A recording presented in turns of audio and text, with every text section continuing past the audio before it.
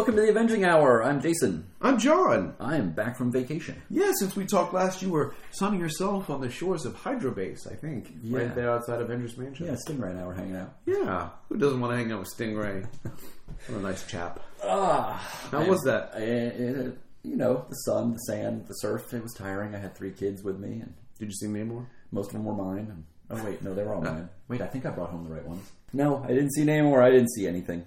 I'm tired. I just finished reading all of these issues that we are going to do. Oh, wait, I'm sorry. Both of these issues that we're going to do. I just finished reading them yesterday. I'm actually on vacation still this week. Do you have a job? I hope I do when I go back.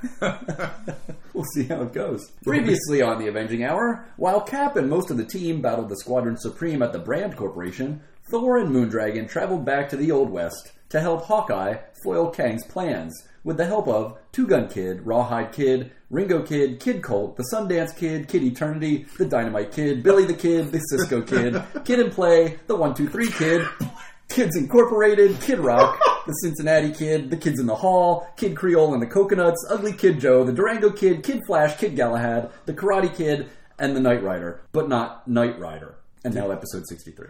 I want to see the Avengers Kids Incorporated crossover. I will pay real money for that. Actually, I'd enjoy to see the Avengers Kid and Play crossover. I'm not even sure if half of those people were in that issue. Were they? Kid and Play was not. No. Sadly. They had their own Marvel comic, though. Did they really? They did. I don't even know who Kid Galahad is. That's an old boxing movie, I think Jimmy Kang. Humphrey Bogart. Sure, he was in it too. One of those people. It was a boxing movie, I think. Cincinnati Kid, that was Steve McQueen. We're doing 2 issues today, I think. Anybody else you want to call out? I'm looking at your notes to see if there's anybody else I can see. Do you know the 1-2-3 Kid? You know who that is? No, who's the 1-2-3 Kid? That's X-Pac. That's what he was called back when he was D-Generation X, right? Or before D-Generation X? That was before D-Generation X. Before D-Generation X. That was before my time. No, it wasn't. Well, it's before I started watching wrestling. I was alive, but I wasn't watching wrestling. Oh, are we going to go? Yeah, I actually had some DC Comics references in there, too. Kid Flash, Kid Eternity. Oh, yeah. I like Kid Eternity. He would do well with Immortus. I want to see the Immortus Kid Eternity crossover, since they basically have the same power. They're probably the same version. Did Steve Englehart write Kid Eternity? Kid Eternity is just another version of Kang. Issue 143 from January of 1976. This one is by Steve Englehart and George Perez, and it's called Right Between the Eons. When we left our time-twisted team, they had just stopped a train robbery orchestrated by the minions of Kang to secure some uranium to use for something, or, I don't know, something. It doesn't matter. There were horses and gunshots, and Hawkeye took his shirt off. It was pretty awesome. Now, even though they already know who was behind the attempted theft and where to locate him, they still feel the need to interrogate some poor sap named Ace. Kid Colt thinks shooting the man's hat and pants off is a good start. Thor disagrees. The Avengers ditch the cowboys, with the exception of Two Gun Kid, and ride off to Kang's citadel in disguise. The disguises last all of about 3 panels before eagle-eyed Kang realizes that Hawkeye and Moondragon are merely wearing hats. He blabs on and on about the Celestial Madonna and how he's the master of time and how the Avengers have forever thwarted his plans even though they've only been in existence for 12 or 13 years at this point. He zaps the good guys away, but we'll have to wait to find out where, because now we're back to present time and Captain America has a plan that makes no sense. See, Vision can't phase through the bars of the cage that Dr. Spectrum created because of its alien energy. But maybe, if Cap puts his shield against those bars and the Vision phases through the shield, everything will magically work, because science and physical matter are merely illusions created by the mainstream media to keep the Washington elites in power and feed the fat cat lobbyists who profit off war and racial strife and something about GMOs and chemtrails and Benghazi and hanging chads and... sorry, got a little off track there. So, that idiotic trick works, and the rest of the team escapes their holding cell. Back in the Old West, Kang has created a giant purple monster that looks vaguely like the one on the cover, except that one's green. He states that it's a mix of 41st century science and a coyote, which makes as much sense as anything, really. Moondragon, Hawkeye, and Two Gun Kid try their best to battle the beast, but their attempts are for naught. Things look bad until that other guy sneaks into Kang's control room and attacks him. Who is that blonde guy with the beard and the fancy walking stick? Oh, right, it's Thor. I'm not exactly sure why Kang acts so surprised. He knew Thor was back in time with them. Thor's the one who sent him toppling into that time void in the first place. Kang is a moron. While Thor is busy punching Kang through walls and across streets, Moondragon summons the power of her mind to zap the monster's brain and bring an end to its rampage. Then Thor gets Kang so worked up with trying to defeat him that Kang accidentally zaps himself into non-existence and, since Immortus was a version of Rama Tut, who was also a version of Kang, all the time-traveling guys cease to be, and the Avengers are trapped in the past. The end.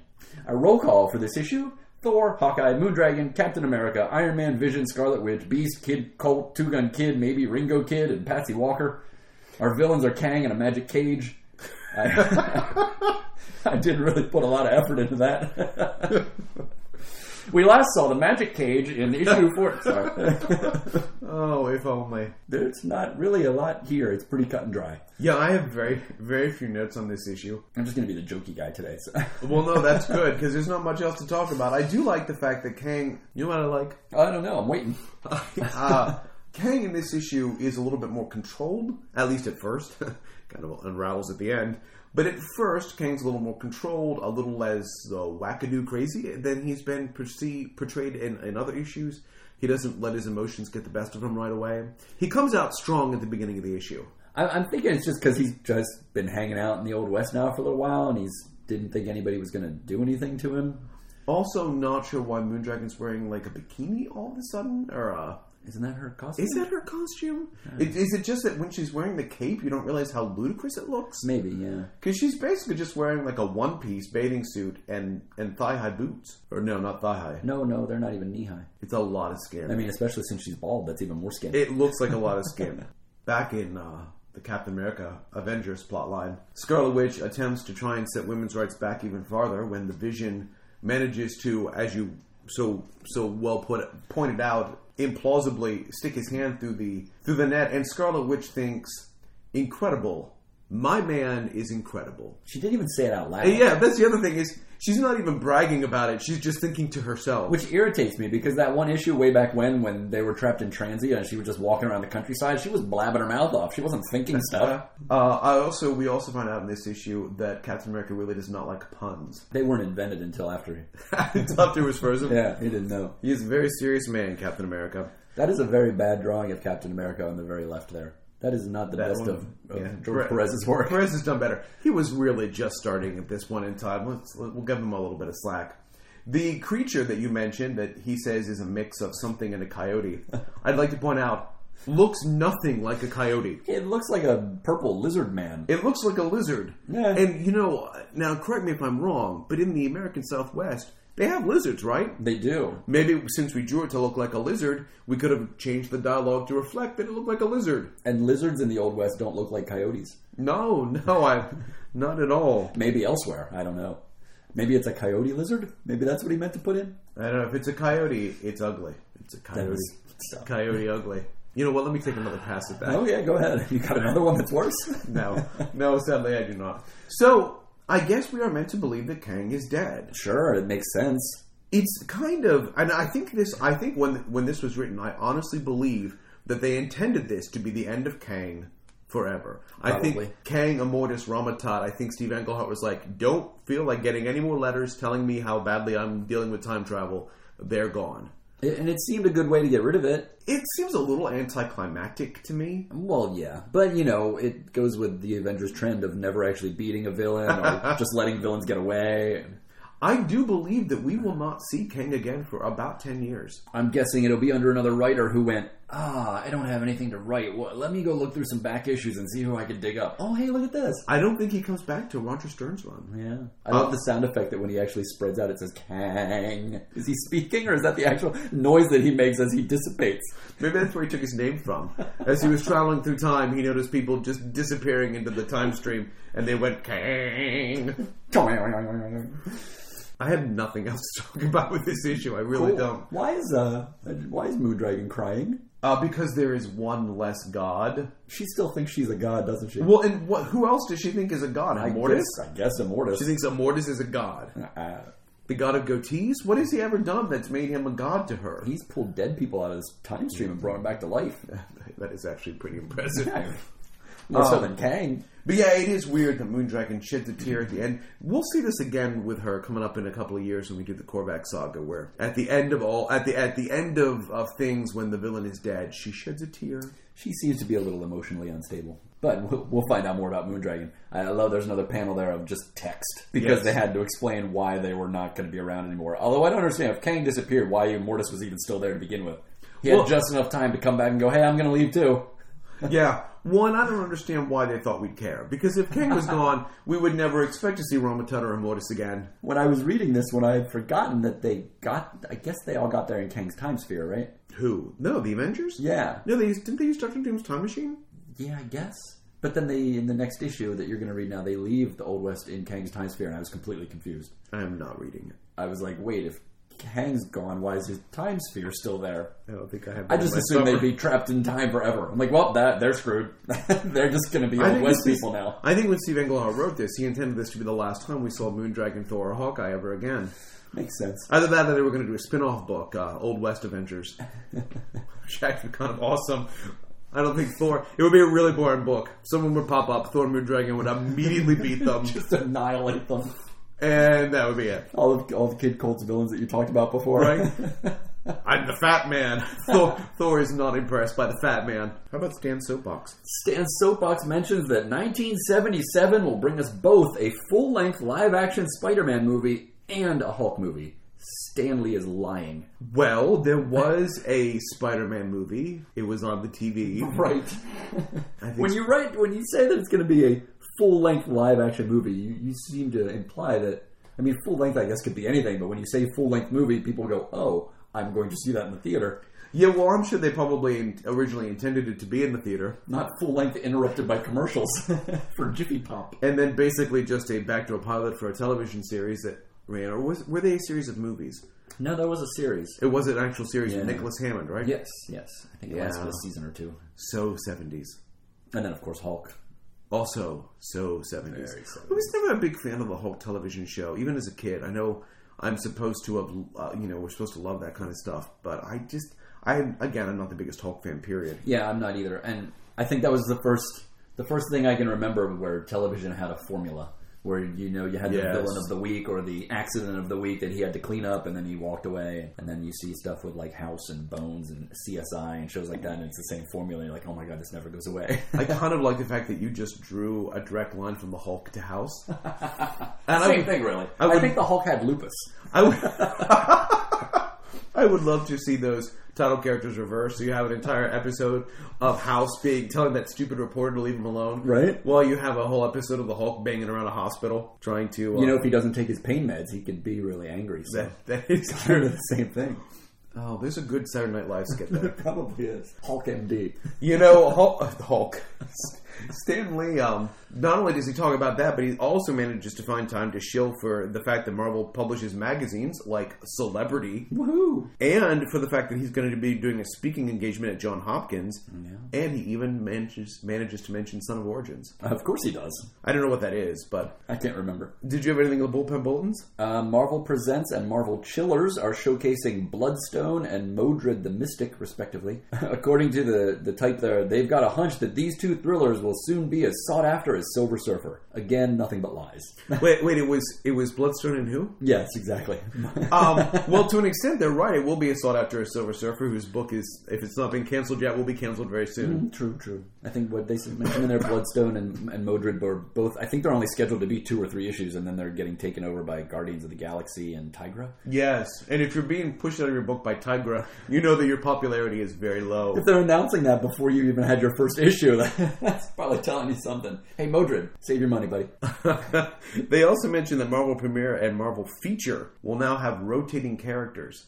Not Marvel Feature, Marvel Spotlight. Yeah, Marvel Spotlight was Son of Satan. But now they're going to be rotating. You might get a story about the Liberty Legion, or you might get a story about Moon Knight, or if you're lucky, you'll get a story about Wood God. You will get a couple stories about Wood God. Eventually, you'll get a story about Dominic Fortune, and I think there's one on 3D Man.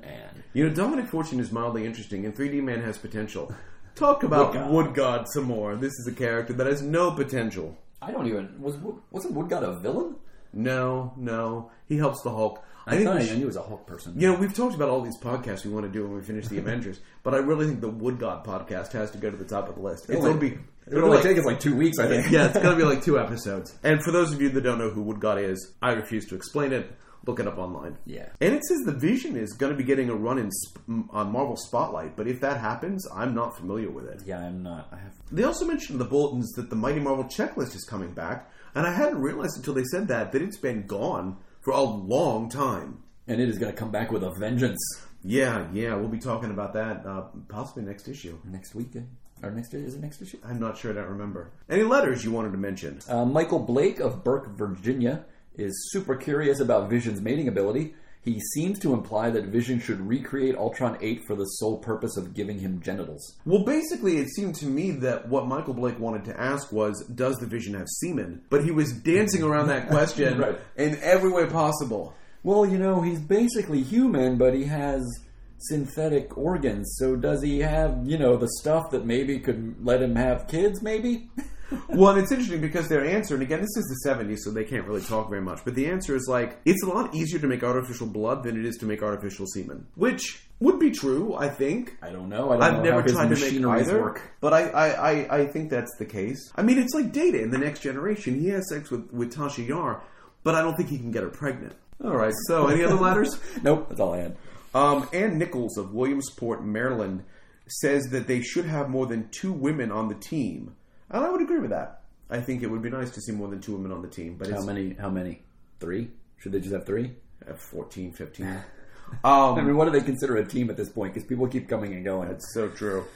But I think that it's in the 1970s. It's a little too early to expect that. And besides, this isn't the X-Men. Well, they're all women. That hospital has to have more empty beds. That's horrible. You just bring all the women in and have them in the hospital. So, who's your MVP this issue? My MVP is Thor, who is incognito for no reason. Yes.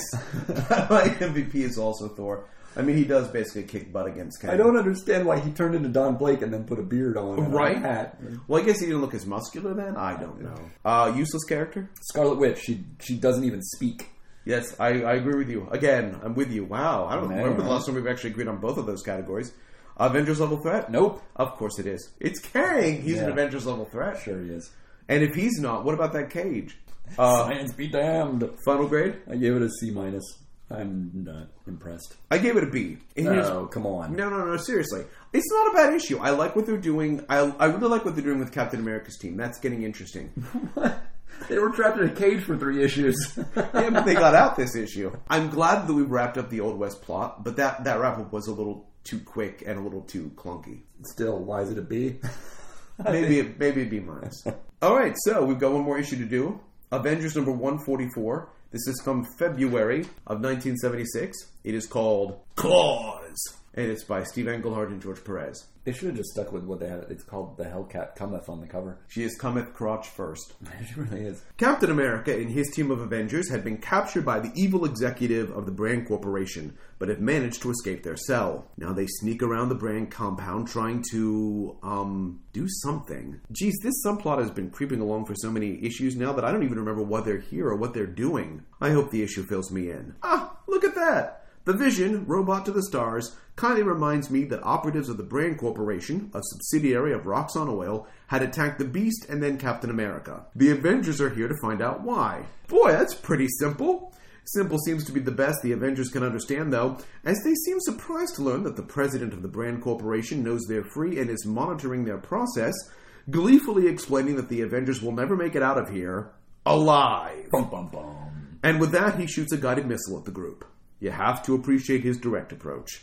Luckily, the Scarlet Witch hexes it away, but it has a friend, although Iron Man is able to dispose of it, although doing so hurls him through the floor on which his teammates stand, sending them all plummeting into the depths of the Brand Corporation. Way to go, Metal Nose. The Avengers land safely, but there are more missiles coming at them, so the heroes decide to seek some cover. Part of the group soon find themselves in a storage area filled with boxes, and they soon stumble onto the costume of the Cat. The Cat was Greer Nelson, who had a short-lived career as a superhero when Marvel thought books about women would sell, but it didn't last, and she soon became a werecat, changed her name to Tigra, and ditched the costume. The costume gives its wearer some minor cat-like superpowers like increased agility, claws, and the urge to bite anyone who pets them wrong, secret weakness cucumbers.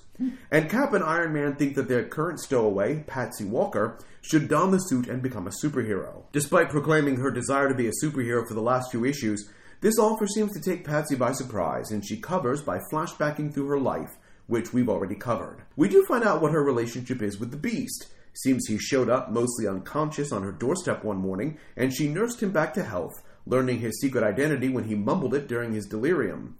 She finally ends her trip down memory lane by saying yes, But now Cap, ever the drama queen, says he's changed his mind and thinks it's a bad idea. Geez, Cap, maybe you should take your medication. Patsy could care less what Cap thinks, grabs the costume, and does a quick striptease right there, peeling off her clothes and hopping into the costume of the cat. However, she wants a name with a little more bite. She's going to be called the Hellcat. Hey, didn't we leave some Avengers in the Old West? We sure did. And now that the threat of Kang has been ended for all time, forever and ever, never to return, honest we mean it, Hawkeye, Moondragon, and Thor are ready to return home. They're saying goodbye to their new cowboy friends when the two-gun kid asks to come back to the future with them. Thor's not so sure this is a good idea, but Hawkeye's all for it. Maybe two-gun can even join the Avengers, since there'll be an opening because Hawkeye's leaving. Again! Drama Queen number 2. He really learned all the wrong lessons from Cap. One more scene change as we race toward the end of the issue. Back at the Brand Corporation, the Avengers have regrouped, now with an extra superhero, and it's a good thing too, since the Squadron Supreme has found them, and they mean to rough them up. It's time for a good battle, but we don't get one.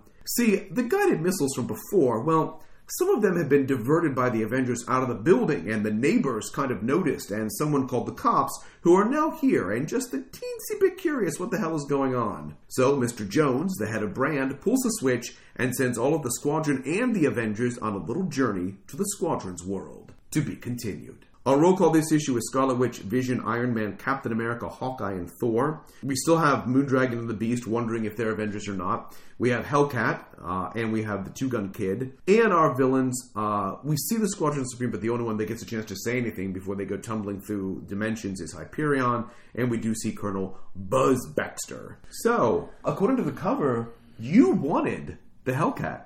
I did. Well, you got her. Damn straight. We get to say hell a lot in this episode. Right? Well, I figure if it's in her name, hell now becomes a fair game. I have problems with this issue.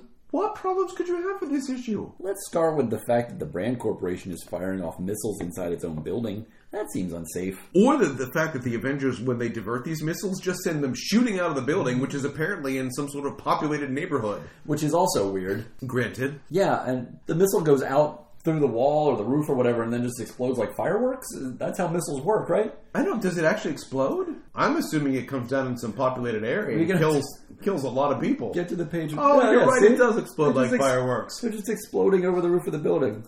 The bombs bursting in air gave proof through the night. Look, I was going to sing Mr. Jones from The Counting Crows, and I didn't do that. So there. Let's stop it. So they're wandering through this place. Beast is somewhat familiar with it, but he doesn't know where they're at this point. And they just stumble across this costume laying out across a crate, like it's sitting on top of the Ark of the Covenant or something. I don't know. Yeah, that's how that works. Why is that there? Why is that there? Did they ever explain it? Did the Brand Corporation create the cat? Iron Man says that they probably bought it, like they buy everything else. And then they just left it laying out. Wouldn't it be in some sort of container, maybe?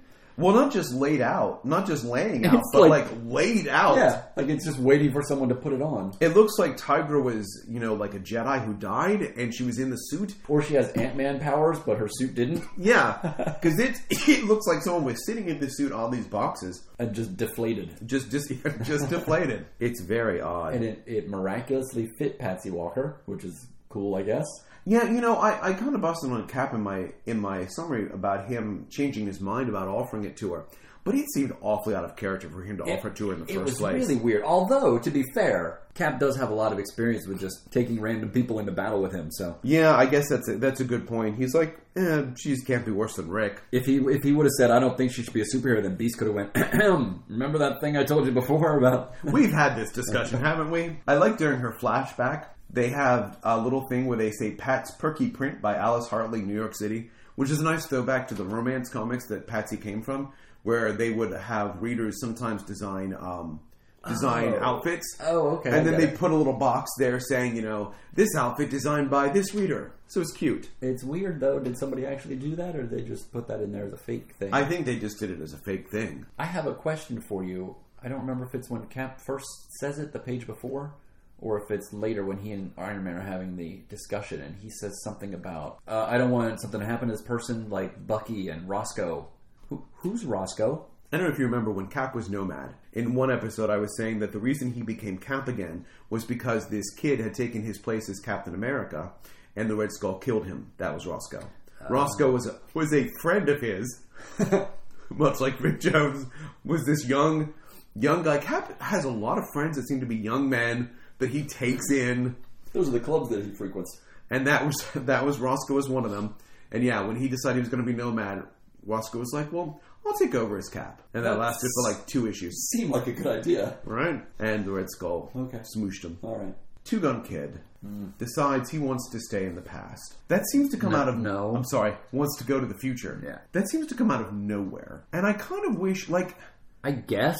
Although he's been the only cowboy that was really being thoughtful, I guess, in his own mind. Like, they were showing us a lot of his thoughts. But none of them suggested he would want to go to the future. No, not really at all. And he was more worried about people finding out what his secret identity was. Right, exactly. I just feel like there could be an interesting story here about the Two Gun Kid going to the present day.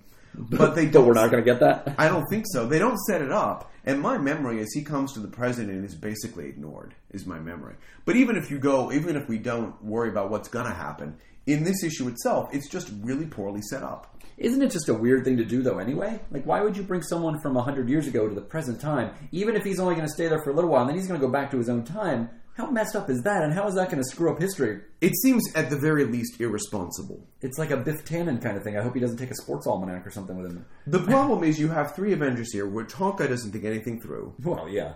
Thor, I think, is the kind who'd be like, well, you were a valiant helper, so you may come. And Thor does express some misgivings. But, at the end of the day, Thor's like, we fought together, we shall drink together. And Moondragon's like, I hate you all. So, she does say, are you serious? I don't know. I think if Captain America was here, or Iron Man was here, or Henry Pym was here, this might not happen. One of them might have put the kibosh on it. Henry Pym just would have punched him.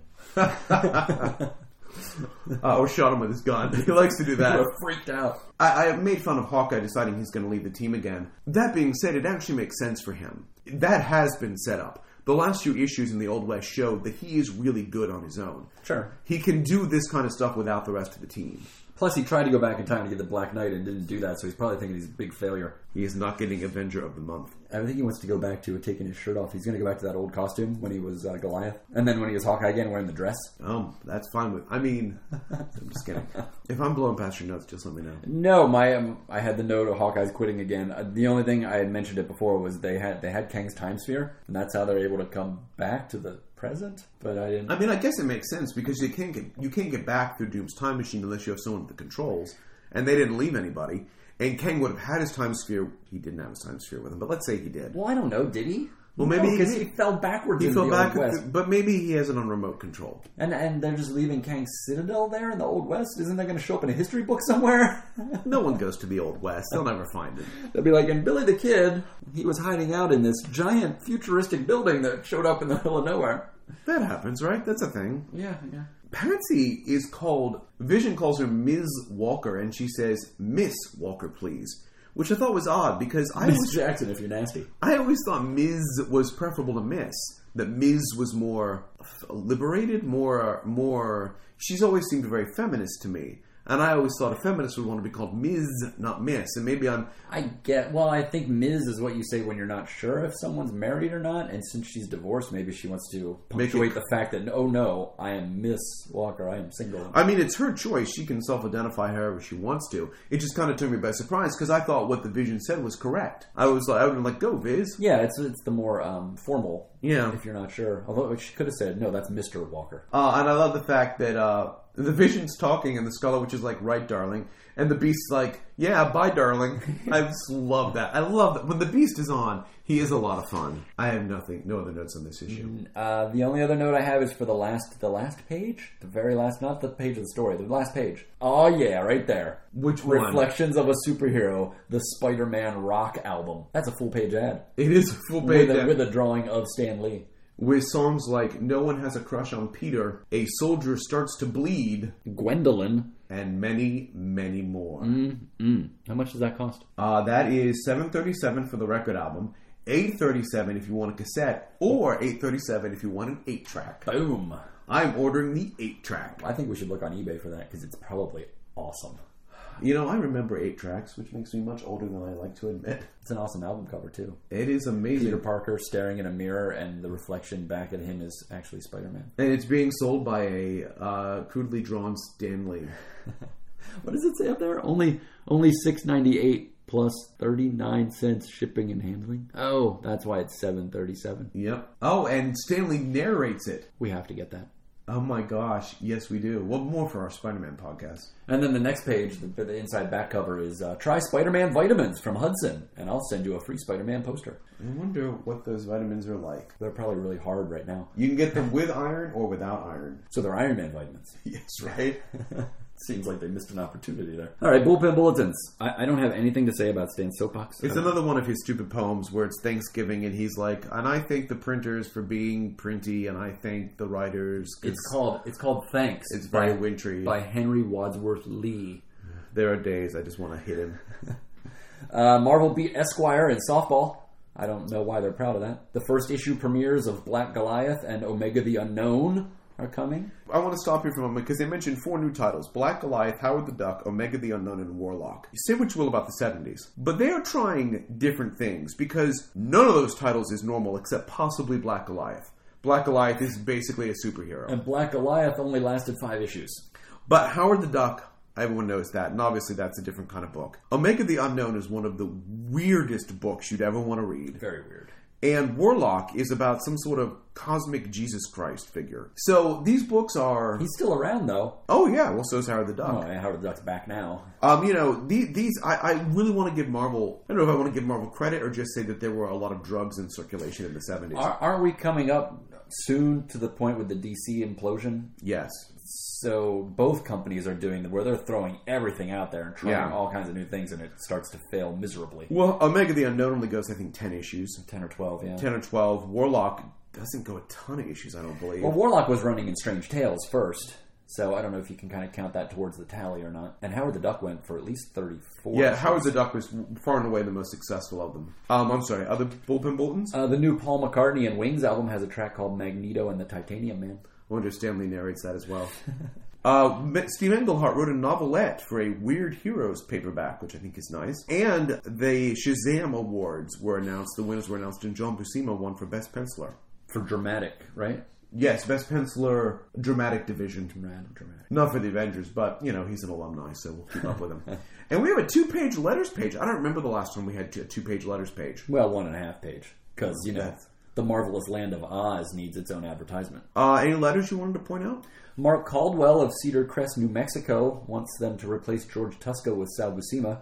That's like replacing a spork with a brick or something. Yeah, I wrote him a hate letter. Hopefully he gets it. Any kind of horrible analogy you want to put in there. We have another letter from Mary Jo Duffy. We've talked about her before. Did we talk? I couldn't remember if we talked about her or not. And we have a letter from Peter B. Gillis. Yes. What can you tell us about Peter B. Gillis? Peter B. Gillis was born in December 19th, actually, of 1952. And he will break into Marvel in 1978. He worked for them and some indie companies throughout the 1980s and wrote a very couple of titles for DC. He was never very prolific in comics. He wrote for the Defenders, didn't he? He was the last writer on the original Defenders title. For the last, they went to the new Defenders? Yeah. He also wrote, I know him from writing Doctor Strange and Strange Tales. He wrote... The second volume of Strange Tales. The second volume of Strange Tales and the first 3 issues, I think 6 or 7 issues of Doctor Strange, Sorcerer Supreme, which I mostly liked. He also wrote some Micronauts, Strike Force Morituri, and lots of What Ifs. He did the entire Micronauts New Voyages run, I believe. I didn't read it. Again, the second volume of Micronauts, not the original one. I find Peter B. Gillis' writing to be interesting. I generally liked his Doctor Strange work. I think he's got some good ideas, but his execution is sometimes a little shaky. His letter basically is complaining about George Tuska as well. Yeah. He says, or the answer to his letter says, more people liked George Tuska than disliked him. I do not believe that.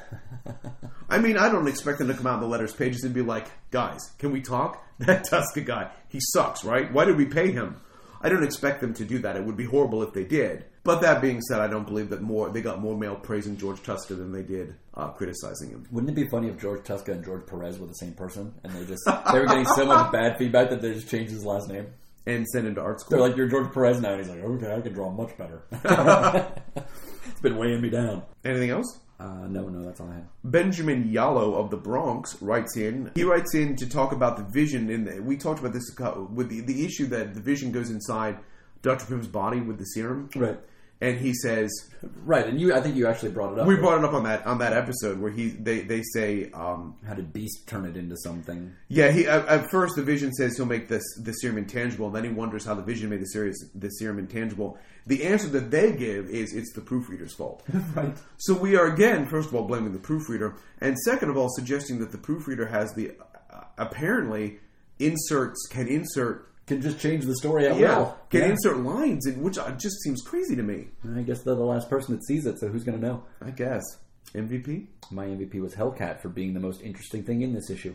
My MVP was the Beast for making me laugh. Useless character? Iron Man. Has he done anything lately? Well, what he does do in this issue is he diverts the missiles by basically sending them out into a populated area. By throwing them at the old people across the street. Very odd. Avengers level threat? No. No. The Brand Corporation is not a threat. Final grade? I gave it a D. I gave it a B-. I still like it, but there are some issues some personality issues, especially with Captain America, that don't ring quite true. So, that's the episode. That didn't take long. No, that's okay.